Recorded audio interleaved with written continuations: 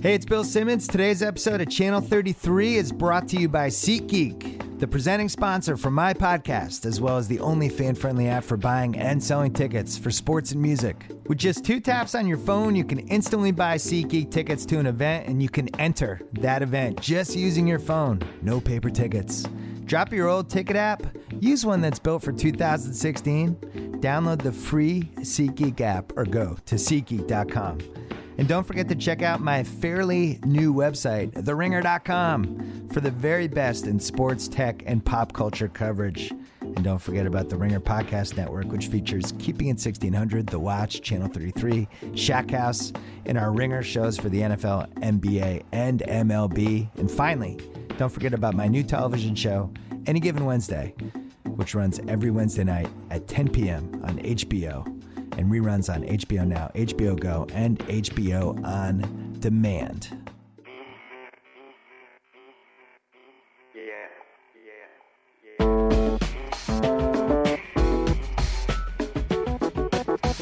Welcome to the Channel 33 College Football Show, Week 2 edition. My name is Mallory Rubin. I'm the deputy editor of The Ringer, a wonderful website that we would love for you to check out and then check out again and again and again. And I am joined once again by Ben Glicksman, articles editor, college football enthusiast, wonderful human. Ben, hello. How are you?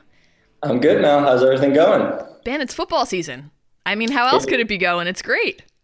Yeah, we got quite the week 1. Lots of upsets. The preseason rankings obliterated in about the span of 6 hours. So we got off to a hot start. It was pretty incredible. A lot of action. Part of what made it so fun, of course, was just the sheer number of days over which we got to enjoy football. It started in pretty entertaining fashion on Thursday. We all thought it was going to be a bit of a snoozer of an opening slate, but Tennessee kind of fucked around for a little while there before pulling it out.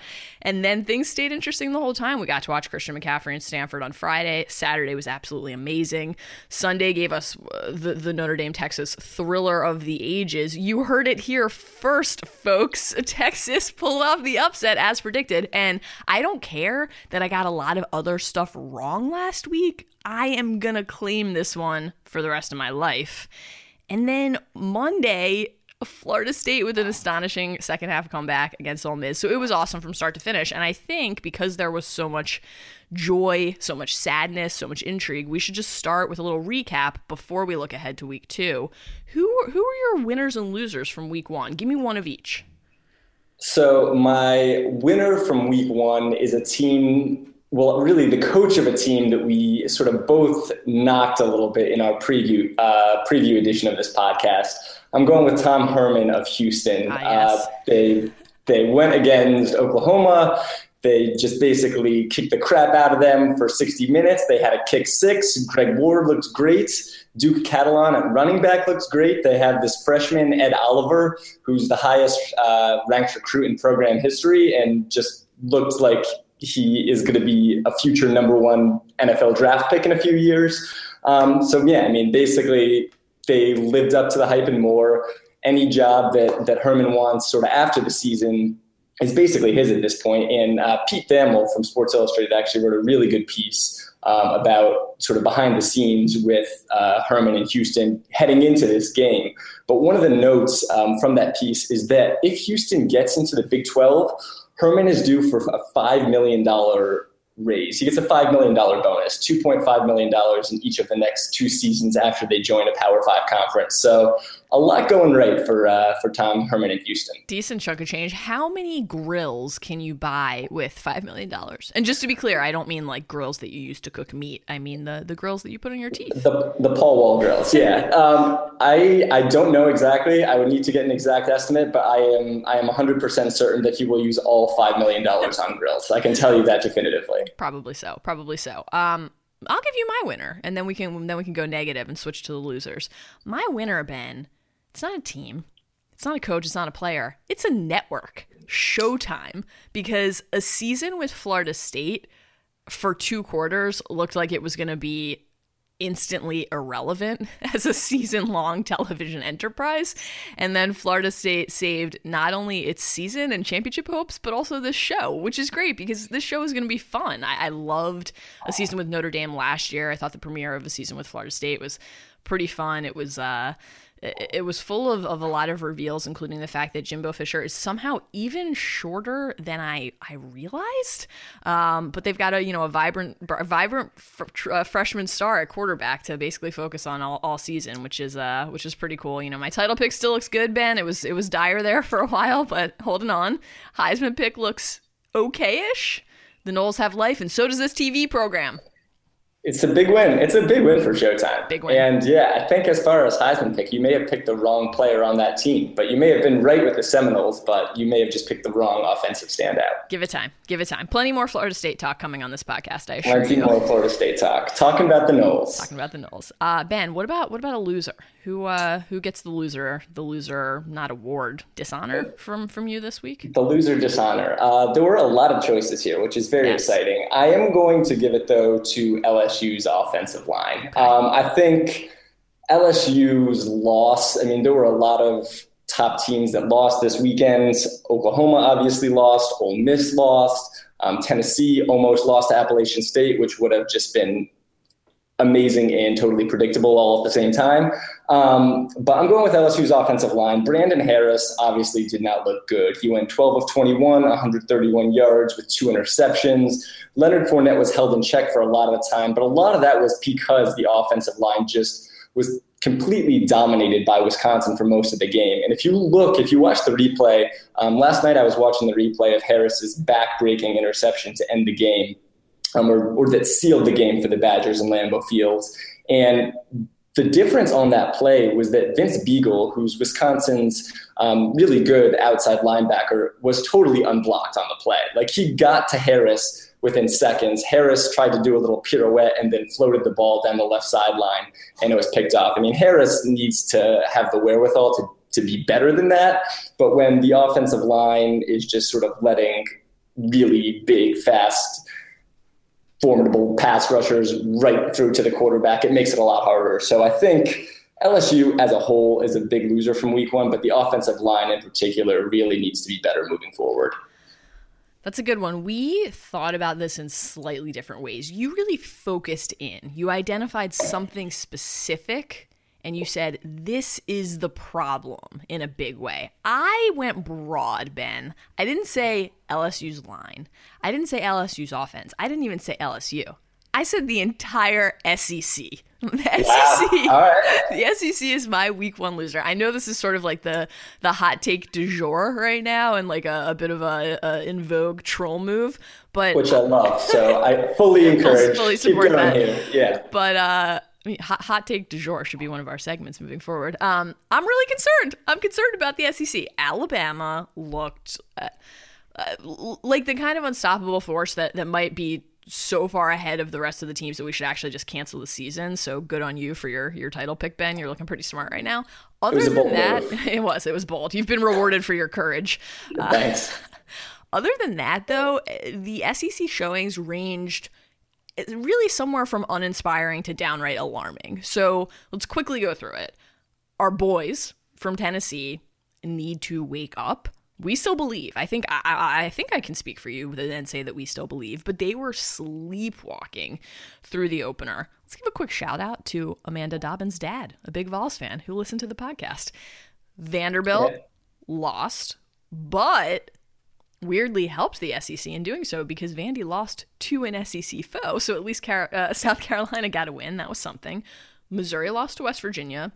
Worse, Missouri lost to West Virginia while West Virginia was wearing those really bad alternate helmets, which is not cool. Kentucky blew a 25-point lead to Southern Miss.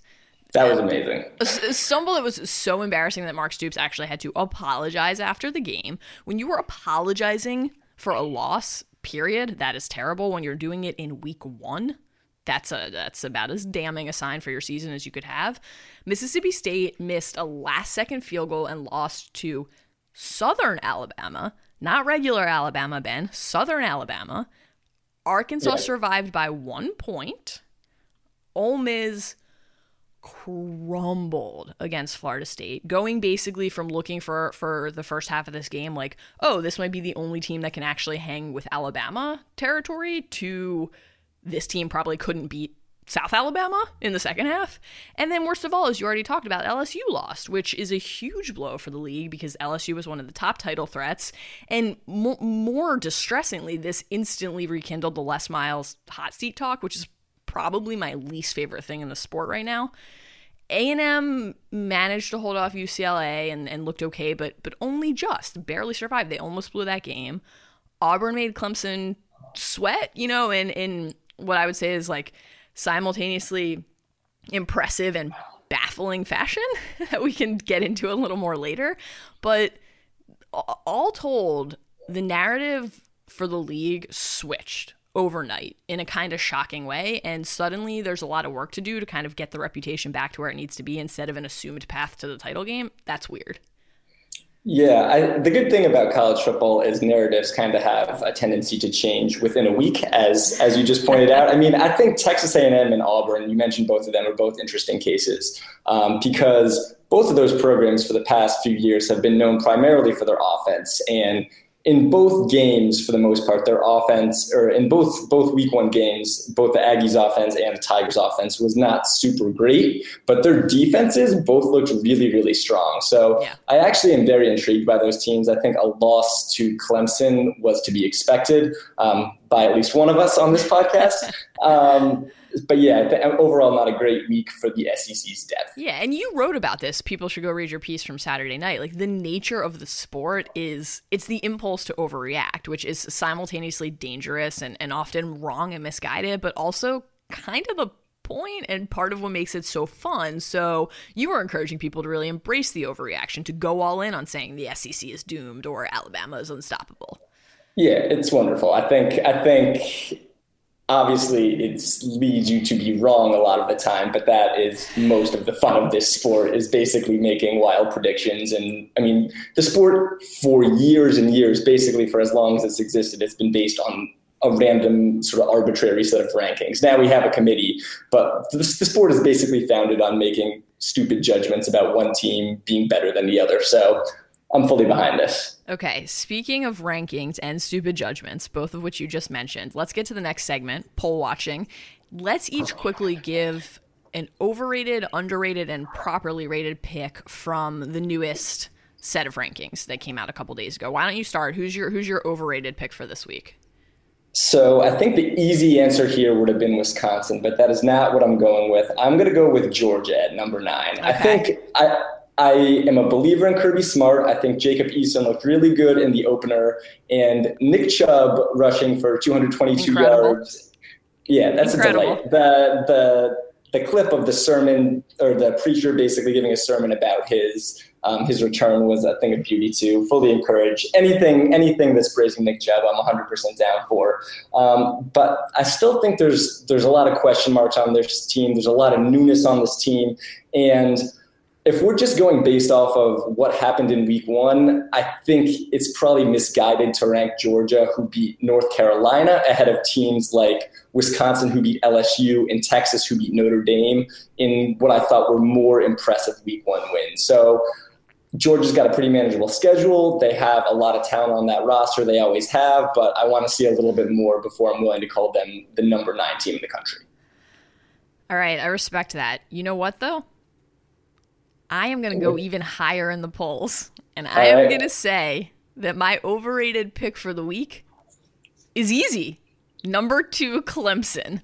Wow. All right. What's the explanation here? Okay, so we should say, like, Clemson didn't actually move in the polls, right? But I think Clemson should have moved down in the polls. The Tigers really struggled, which I, as we talked about last week, actually expected, but as you were just mentioning, almost in the exact opposite way that we expected, which was surprising. You know, the defense lost so much talent to the draft and had us concerned, actually managed to completely confound Auburn offensively, though you could argue that Auburn confounded itself, which we will discuss more soon. You could argue that. But Clemson held the SEC Tigers to 262 yards, forced 3 turnovers. The problem was that the ACC Tigers struggled on offense. Clemson only put up 19 points, barely avoided the upset. This was a 1-score win. Deshaun Watson, presumptive Heisman favorite and presumptive number 1 draft pick, was 19 of 34, 248 yards, 1 touchdown, 1 pick. If you're into QBR, which I am not, but hey, you're all free to make your own choices. His was 53.8, which is not good. He only rushed for 21 yards. Mike Williams, the receiver, looked incredible in his first game back from the neck injury that cost him last season. That was awesome to see. But in general, this was not the lights out attack that we were expecting. And worse, more alarmingly, and I think, part of what should have influenced voters to knock Clemson down a peg or two, Dabo didn't just bring his own guts to this game. He brought a lot of seriously questionable judgment. I mean, the decision to go for it on 4th and 4 late instead of taking the points and icing the game was absolutely baffling. Could have cost them and probably should have. So, my thing here is that Clemson didn't even look like the best team in its own conference because I think Florida State did. So how can it be the second best team in the country? Yeah, I really like your strategy of doubling down and just basically crushing Clemson on a second straight podcast when Deshaun Watson is like hoisting the Heisman Trophy and then the national championship trophy. It will be really fun to listen back to these podcasts when we're saying like, yeah, they sucked against Auburn, but still somehow found a way to win. But I fully encourage it. I'm 100% behind it. I really appreciate Clemson's your support. Going 6-6. I really appreciate your support. I'm behind it means you. a lot to me. Thank you. I'm behind you 100%. All right, who's your pick for underrated team of the week? I actually mentioned this a little bit in the preview episode of the podcast too, but my underrated team is number 24, Oregon. Yes. They played a juggernaut in week 1 in UC Davis and somehow found a way to win. So I don't know how they did it. Really hard fought battle, but Dakota Prukop, their new quarterback, looked good. He threw for 270 yards and 3 touchdowns. I'll repeat this time and time again. Royce Freeman is one of the most underrated running backs in the nation. He should be mentioned in that conversation with Chubb, basically right behind the level of Fournette and McCaffrey, of the best running backs in college football. They have some good skill position players in Darren Carrington and Charles Nelson. I just think there's no reason they should be number 16 and a team like Iowa should be they should be number 24 and a team like Iowa should be number 16. Although shouts to Kirk Ferentz for getting another extension through the year, I think like 2080. So good on him. Unbelievable. I don't know how he does it. What a legend. My pick, Notre Dame, 18 in the AP poll, 21 in the coaches. That is an 8 and 12 spot drop, respectively, for those two polls, as a result of losing in overtime on the road to a team that's now 11th in the AP poll, and as you noted, should probably be even higher. So the Irish lost, yes. They have to move down, yes, but they weren't bad. They looked really good, in fact, and they looked good enough to probably have beaten most other teams in most other games over the weekend. They didn't turn the ball over. They won the time of possession battle. I don't understand what they did that really justified a drop that severe. Here's what I'll say about Notre Dame. If you remember, I picked them as one of my 4 playoff teams. Oh, I remember. They did a good job of really getting off to a really brilliant start for me. So thanks, Notre Dame, for really coming through. Here's what they did. They didn't know how to stop Texas, despite knowing what was happening on basically every play. Like, you knew what Shane Bichelle was going to do in Sterling Gilbert's new Baylor offense. That's how that works. And then more infuriating is when they brought out Tyrone Swoops, when Texas brought out Tyrone Swoops in the 18-wheeler package, which, quick note, is just already my favorite thing about this college football season, is that Texas has an 18-wheeler package, which is just terrific. But you know he's going to run the ball. Like, he does the same thing every play, and they just could not stop it to save their life. I thought Deshaun Kaiser had, in my opinion, the most impressive quarterback performance in week 1 of anybody, period. Like, hard stop. I think there was a lot of really, really good quarterback play. I thought Kaiser was brilliant. He had that one throw to Josh Adams for a 17-yard touchdown that temporarily put the Irish ahead. That was just an NFL throw. But yeah, the defense has more questions than I thought they had when I originally projected them to go to the playoff. The 18-wheeler thing has a real Belldozer feel. Like, remember every time Bell would come in for Oklahoma, and it's like, you know exactly what is happening here, and then every time it was a touchdown. Very strange. But yeah, you're right. They couldn't stop Texas, but Texas couldn't stop Notre Dame either. It was just that kind of game. That's true. I think it's just, they should have dropped, maybe just in my mind, not quite that far. What about, who's your properly rated pick? Who's just where it should be? My properly rated pick is Louisville at number 13. They were number 19. They jumped up 6 spots for just totally annihilating Charlotte, which seems like an appropriate number of spots to jump up after kicking the shit out of a really bad team. So Lamar Jackson looks great. He put up like 400 plus yards and 8 touchdowns in the first half. But again, he did it against a low-level team that's not even a good low-level team. So I think putting them in the number 13 spot is really good for now. They play Florida State in a couple of weeks. We'll really see what this Louisville team is made out of. But yeah, I saw number 13 next to Louisville, and I was like, yeah, that makes sense. That's a good spot for this Cardinals team. My only counterpoint, I considered going with Louisville as well, but my only counterpoint is that they should have moved up 8 spots instead of 6 because they should always move up or down as many touchdowns or interceptions as Lamar Jackson has. I just think that would be a fun way to play out the season. That's my suggestion. It would make about as much sense as the current way that we do the polls. Exactly. So I am, Why not try something new? Don't really have a counter there. That's fine. Let's keep this fresh, people. Okay, my pick is Michigan, 5th in the AP, 6th in the coaches. This ranking perfectly reflects our assessment of Michigan at the moment. Still just a shade behind Ohio State in terms of reputation and trust level. Not quite yet in the unanimous, this is a playoff team grouping, but right on the fringes of the conversation, waiting to slide in the second any of the teams above it happens to have a bad day. You know, beating Hawaii at home isn't going to convince anyone that you're a title contender, but in general, a 63-3 romp, that's a top 5 team level result. So, you know, the Wolverines didn't punt. They only allowed 2.2 yards per rush. They looked great on both sides of the ball. Harbaugh was incredible. Go read Katie Baker's Harbaugh piece, people, if you haven't already. It was number 5 team stuff. Yeah, the defense is not going to allow a touchdown until like November. Michigan's defense looks amazing. The other player on Michigan who is going to be a problem for opponents this year is Chris Evans, their new running back. I think we knew a couple of the players on Michigan who would be key to that offense. Wilton Speight looks pretty good.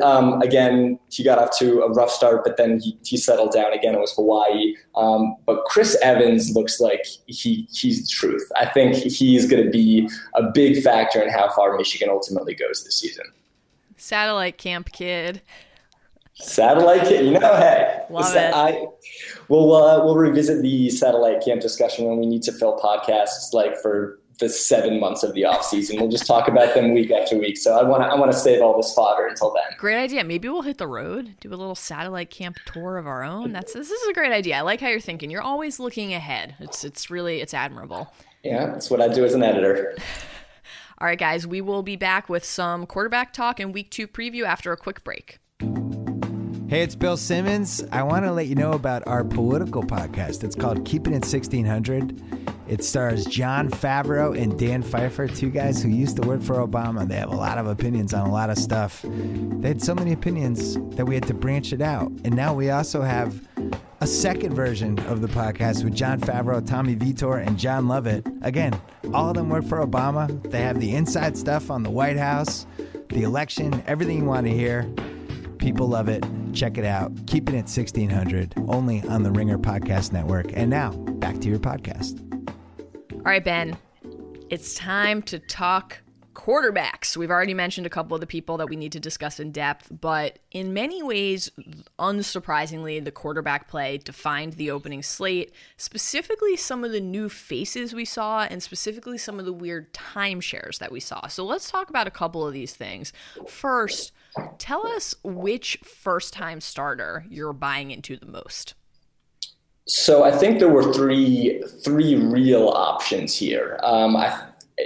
And unless I'm totally overlooking somebody, which is possible. But I think the 3 real options are Shane Buechele at Texas, DeAndre Francois at Florida State, and Jalen Hurts at Alabama, who all put on really, really impressive performances in their opening games. I am going to give the edge to Francois. I thought Hurts looked great, but he went against in a USC defense that was basically just stadium decoration by midway through the second quarter. Like, they just sort of arranged a couple of ornaments. Like, it was like an obstacle course. It was a fun game for the Crimson Tide to play. while they were just absolutely destroying everything that had to do with the Trojans program.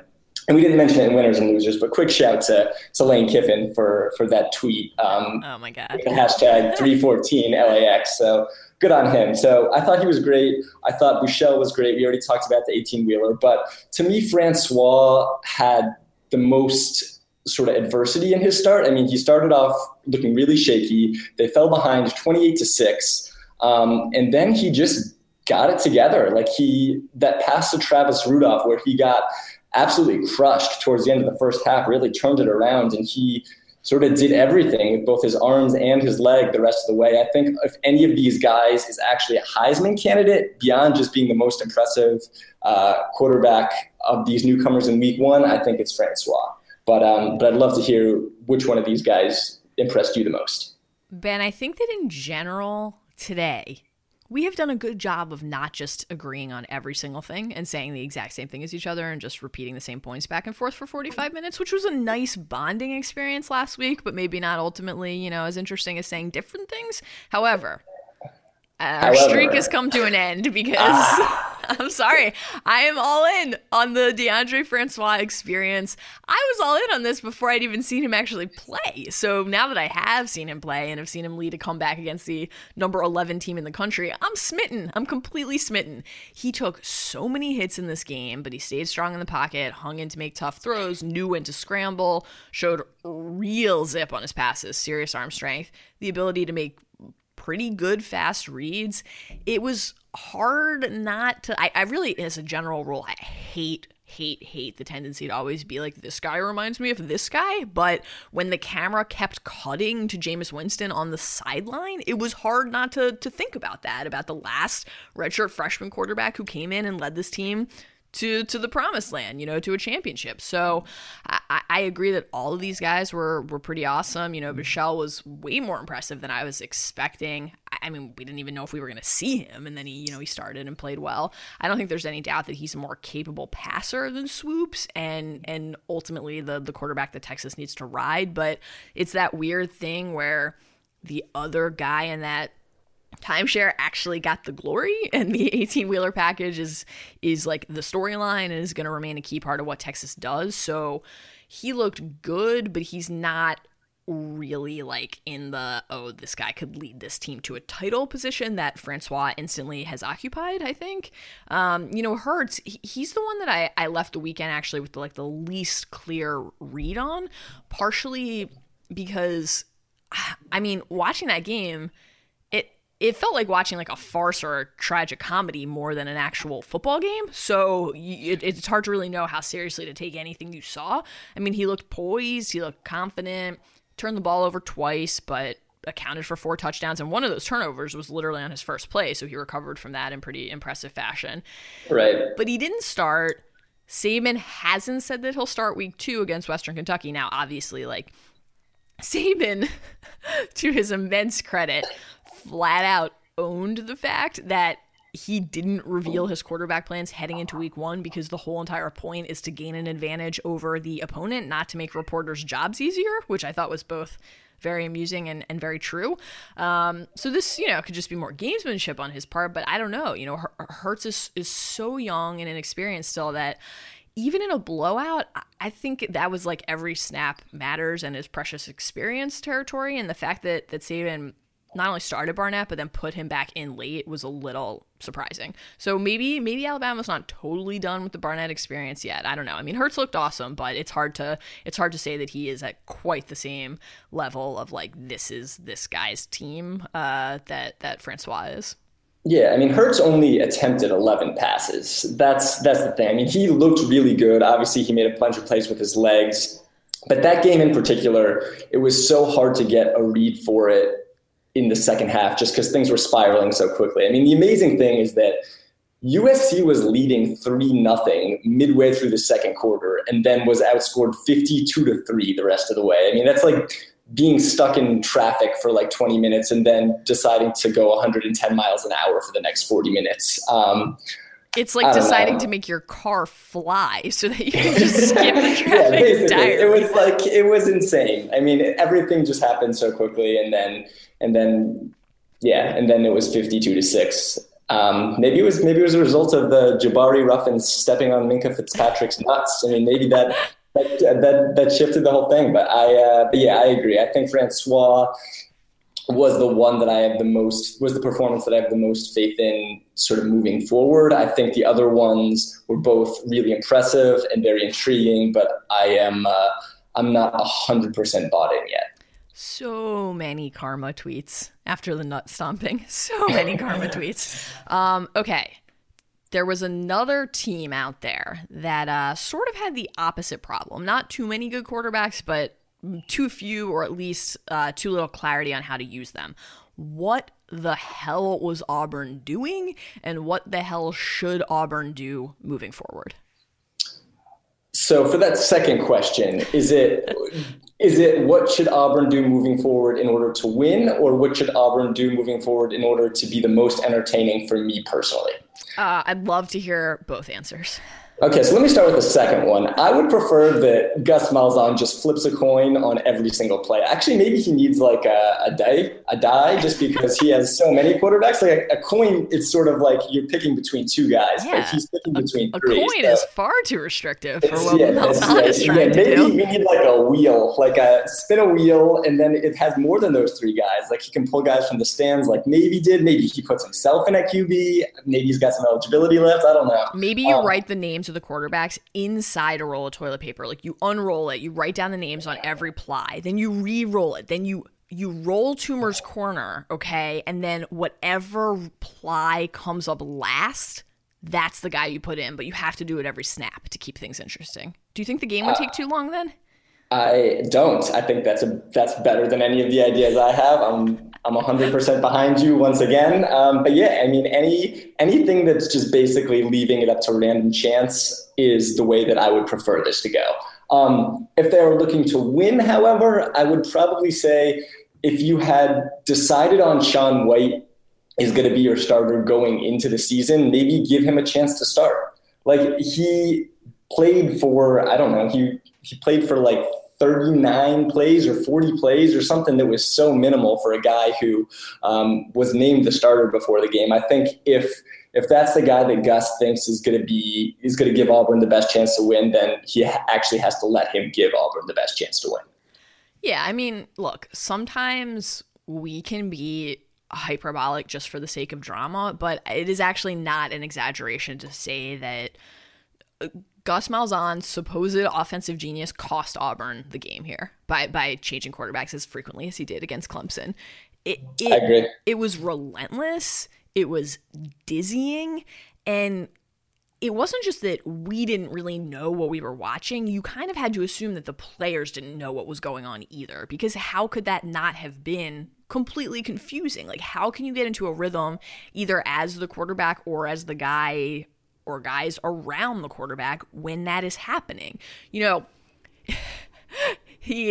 his quote was like, a little unknown right there. Throw in a lot at the opponent. That was his justification for what he was trying to do. The problem with that approach is that it was also a little unknown for his own team. Like it's not okay to stump the competition if you're stumping yourself in the process. So, you know, he's saying now that Shaun White's going to start and that John Franklin's going to be the backup. It sounds like Jeremy Johnson's the odd man out, but I personally am not quite ready to let the Johnson dream die. But here's a little fun fact, right?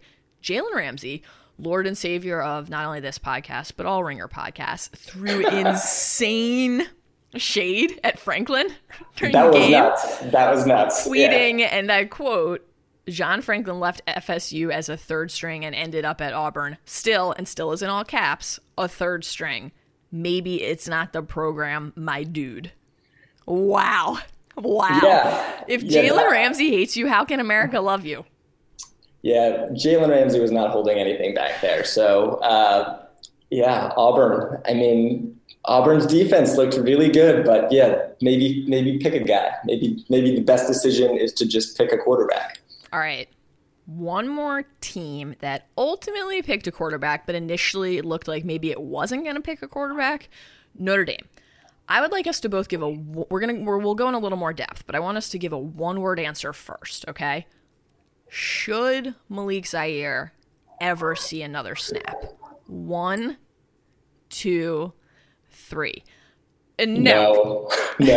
My answer was actually going to be like just a deep guttural growl, like some, you know what I mean? Just kind of like I'm not going to do this on the podcast. It's going to sound horrible if I do. But basically it was like, I said last week on the podcast that Notre Dame couldn't go wrong at quarterback because they had 2 good options. That was an incorrect statement. I would like to apologize to all of you listeners for saying that it could be either or, because Malik Zaire looks like he had completely forgotten how to play quarterback, and Deshaun Kaiser looked like Jesus. So there was quite a discrepancy. I think you got to go with Kaiser from this point on. Yeah, I mean, I feel for Malik Zaire. I really do. He was amazing against Texas in last year's opener. It's not his fault that he got hurt. It's not his fault that another player came in to replace him and that player is better. But that is what happened. You know, Kaiser, he didn't just look good. I mean, you've said this already. He looked transcendent against Texas. Yep. He was playing at the, maybe Deshaun Watson isn't actually the best quarterback in the country level. And it's pretty simple. Notre Dame already has a loss on the books and can't afford another. So Zaire can't play because fucking with what Kaiser has going, it would basically be like bordering on like negligence that is a fireable offense. Yeah, so the thing is with Texas's 2 quarterback package, right, they had very defined roles. Like when Bichelle was in, they were going to run the Baylor offense. He was going to be airing it out all over the field. When the 18-wheeler package was happening, Swoops was just going to go. He was just going to run. Like you knew that each of these quarterbacks had a very defined way that he was going to be used. With Notre Dame's quarterback situation, they were sort of both using the same playbook, except one guy was doing it far superior to the other guy. Right. So it's not a sort of it's not a situation that's suited to a timeshare. Yeah, there's nothing to be gained from it. All you're doing is taking snaps away from the better guy. All right, I think we're on the same page with this one, and I think hopefully, Notre Dame is too. Yeah. Ben, it is time for our final segment of the week. We're gonna wrap this up here. It's time to polish the week 2 turd. Because let's do it. Week 2 sucks, man. There are no good games. This is lame. There were so many good games in week 1, so I guess we got spoiled. But I think even if week 1 had sucked, we would still think the week 2 slate looked terrible. Let me share with you a little nugget that ESPN Stats and Info tweeted. Please do. Weeks with no ranked matchups in the last 10 seasons. Okay. 2012, week 2. 2009, week 12. 2008, week 2. And 2016, week 2. That's it. Yeah, that's not great. I mean, I think poor.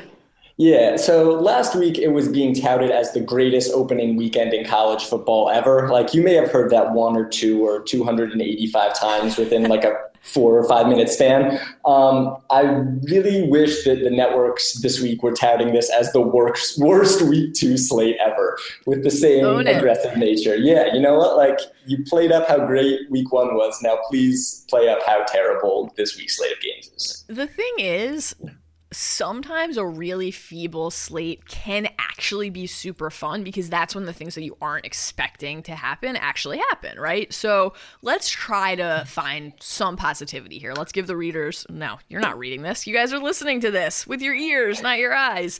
Let's give the listeners, I need another coffee, some things to look forward to. Let's start with which games might not suck. Why don't you go first?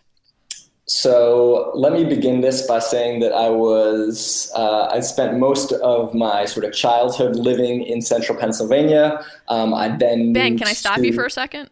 You can. Yeah, you can stop me right there. What's going on? Did you grow up in a town by any chance that had a maple syrup festival? It did. Yeah, it was. Yeah, I lived in Coudersport, Pennsylvania. I'm proud of Coudersport, Pennsylvania. It had a maple syrup festival. Yeah. It was wonderful. It happened once a year, and I've been hooked on maple candy ever since. Yeah, don't talk bad about maple syrup festivals. You can talk bad about Malik Zaire. You can talk bad about a lot of things in college football, but if you talk bad about maple syrup festivals, I might just have to go.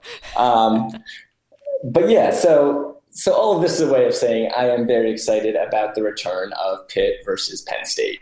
These teams haven't played in 16 seasons. That's crazy. It's crazy. This is a rivalry that is really good. I mean, basically all of the rivalries with Pitt football have sort of fallen apart now that like Pitt WVU doesn't happen on an annual basis and Pitt Penn State hasn't happened in a generation, basically. So yeah, I'm really excited about this. There's a lot of storylines in play too. For James Franklin in particular, this is a really important game. I mean, I think people at Penn State are starting to get frustrated with him. He's breaking in a new quarterback, Trace McSorley, who's taking over for Christian Hackenberg, who I'm not sure if you've heard now plays for the Jets. But yeah, I mean, I think Pitt enters this game as a 5.5-point favorite. We get to see James Conner at running back for Pitt, who is a truly inspiring story and scored a touchdown in week 1 against Villanova.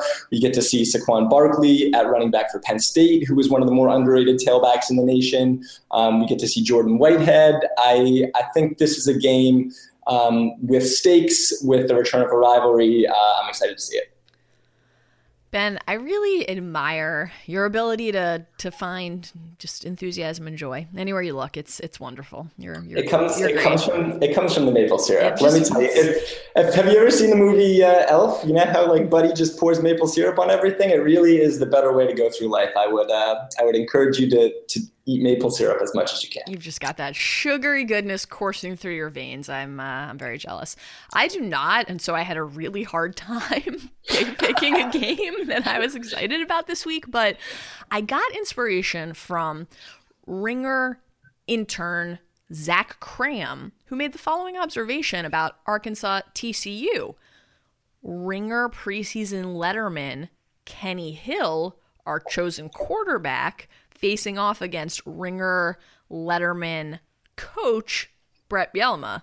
That's about as good as it can get for this week. So I'm just going to go all in on our Ringer letterman and say that both of these teams played like shit in week 1, have a chance to redeem themselves, and the team that doesn't do that is going to be in pretty bad position, and the team that does can really jumpstart the season from there. So let's see what Kenny Hill can do against the Arkansas defense. Yeah, Kenny Trell versus Burt. I'm in. All right, what about an individual matchup? Not the teams, but a player on one side against a player on the other. Is there anything that's particularly intriguing to you? So I sort of cheated here. I have a player on one side just going against a defense on the other. I'm excited to see Texas Tech quarterback Patrick Mahomes against Arizona State's defense. I think they play at 10 p.m. Eastern time on Saturday. There is a high possibility for Pac-12 after dark in this game. The over-under heading into the game was 79, which is an eye-popping over-under. Yeah, it's really amazing. That's incredible. But yeah, I mean, I think that's not a real over-under. That's the real over-under. It's 79. Yeah, that's the number you pick when you're trying to make a funny joke. It's incredible, and the sort of gambling write-up I was reading, I believe it was on CBS Sports, heading into this week, was actually recommending taking the over. So it's really going to be something to behold on Saturday night if you're just in the mood to watch teams score a combined 147 points. But yeah, Patrick Mahomes, I think, is one of the top quarterbacks in the nation that we don't talk about. He threw for 4,000 yards last year. He ran for 450 yards. And he's in that Cliff Kingsbury offense. We know Texas Tech can score. So I think in week 1, he had a really impressive performance, but it was against Stephen F. Austin, which is not really a good indication of anything, except that you played Stephen F. Austin and succeeded. Where Arizona State, I think, will actually get a little bit of a lens about how he really is going to fare this season and whether this guy could potentially be a dark horse Heisman candidate. I like that. That's a good one. I'm going to go with a player against a player because that was the assignment, and I'm going to follow the rules. Good on you. Ben, I don't know if you've heard, Virginia Tech plays Tennessee at Bristol Motor Speedway, which is a racetrack. Some people have been talking about that. I've heard. Oh, okay. I think that the instinct here is to wonder how Tennessee quarterback Josh Dobbs is going to bounce back against Bud Foster's D, but I'm actually equally curious about the other side of things. I really am eager to see Virginia Tech wide receiver Isaiah Ford go up against Vols corner Cam Sutton. Ford set single season records for receptions, yards, and touchdowns last season. He is one of the more underrated offensive players in the country, and he's going to go up against one of the more underrated defenders. So I think this could be a really cool player-on-player pairing and matchup in a week that is kind of light on intrigue. Yeah, no, I think that's a really good choice. I think that that game might not be particularly thrilling, but I think the atmosphere will be freaking awesome. So, I mean, that is a game that I think may not be a ton of fun to watch on TV, but being there would be a hell of an experience. Will it be more or less fun to watch on TV than the actual races that take place at Bristol Motor Speedway? I personally prefer college football, so there you go. I'm gonna give it the edge, but only ever so slightly. There you go, guys. We still have something to be grateful for. It's college football, not racing. All right, last question, and then we're gonna bounce. Who should be on upset alert?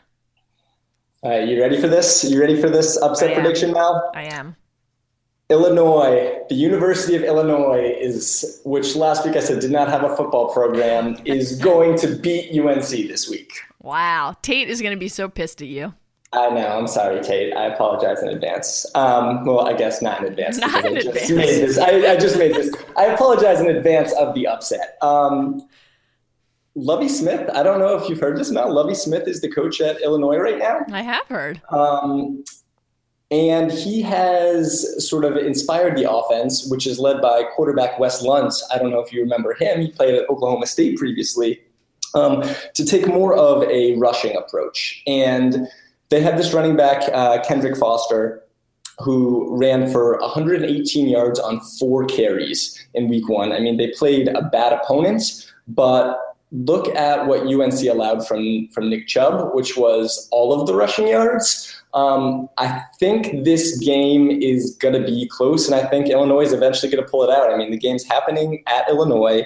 The spread entering this game is 9 points, which may sort of open some eyes for teams that just are familiar with UNC's 2015 season in Illinois' past however many years of football existence. But I have faith in the Illini. I think they pull a big upset here in week 2. All right, Ben, my pick is not based on football or football reasons. My pick is Iowa losing to Iowa State, because while Iowa State is definitively not good at football, and while Iowa is definitively good at football, the idea of the Hawkeyes losing immediately after Kirk Ferentz signed another contract extension is just the most beautiful thing to contemplate. So I kind of want this to happen because I think it would just be sheer comedy, but I also kind of think it will, because these are the things that sort of have happened to Ferentz in Iowa. Yeah, that would be not only a glorious turn of events, but also a very feasible turn of events. I could see that happening pretty easily. The other team, real quick, and I won't get into this too long, I think USC, Utah State, I mean, Utah State's not a gimme game. USC looked like total garbage in week 1. I think USC will ultimately win, but I think that game's going to come down to the 4th quarter. That's a good one. I wonder what Lane Kiffin will have to say about that. I'm sure he'll let us know with a Bitmoji, probably. Probably so. All right, Ben, this was fun. Enjoy the games as best you can, and we'll do it again soon. Sounds good now.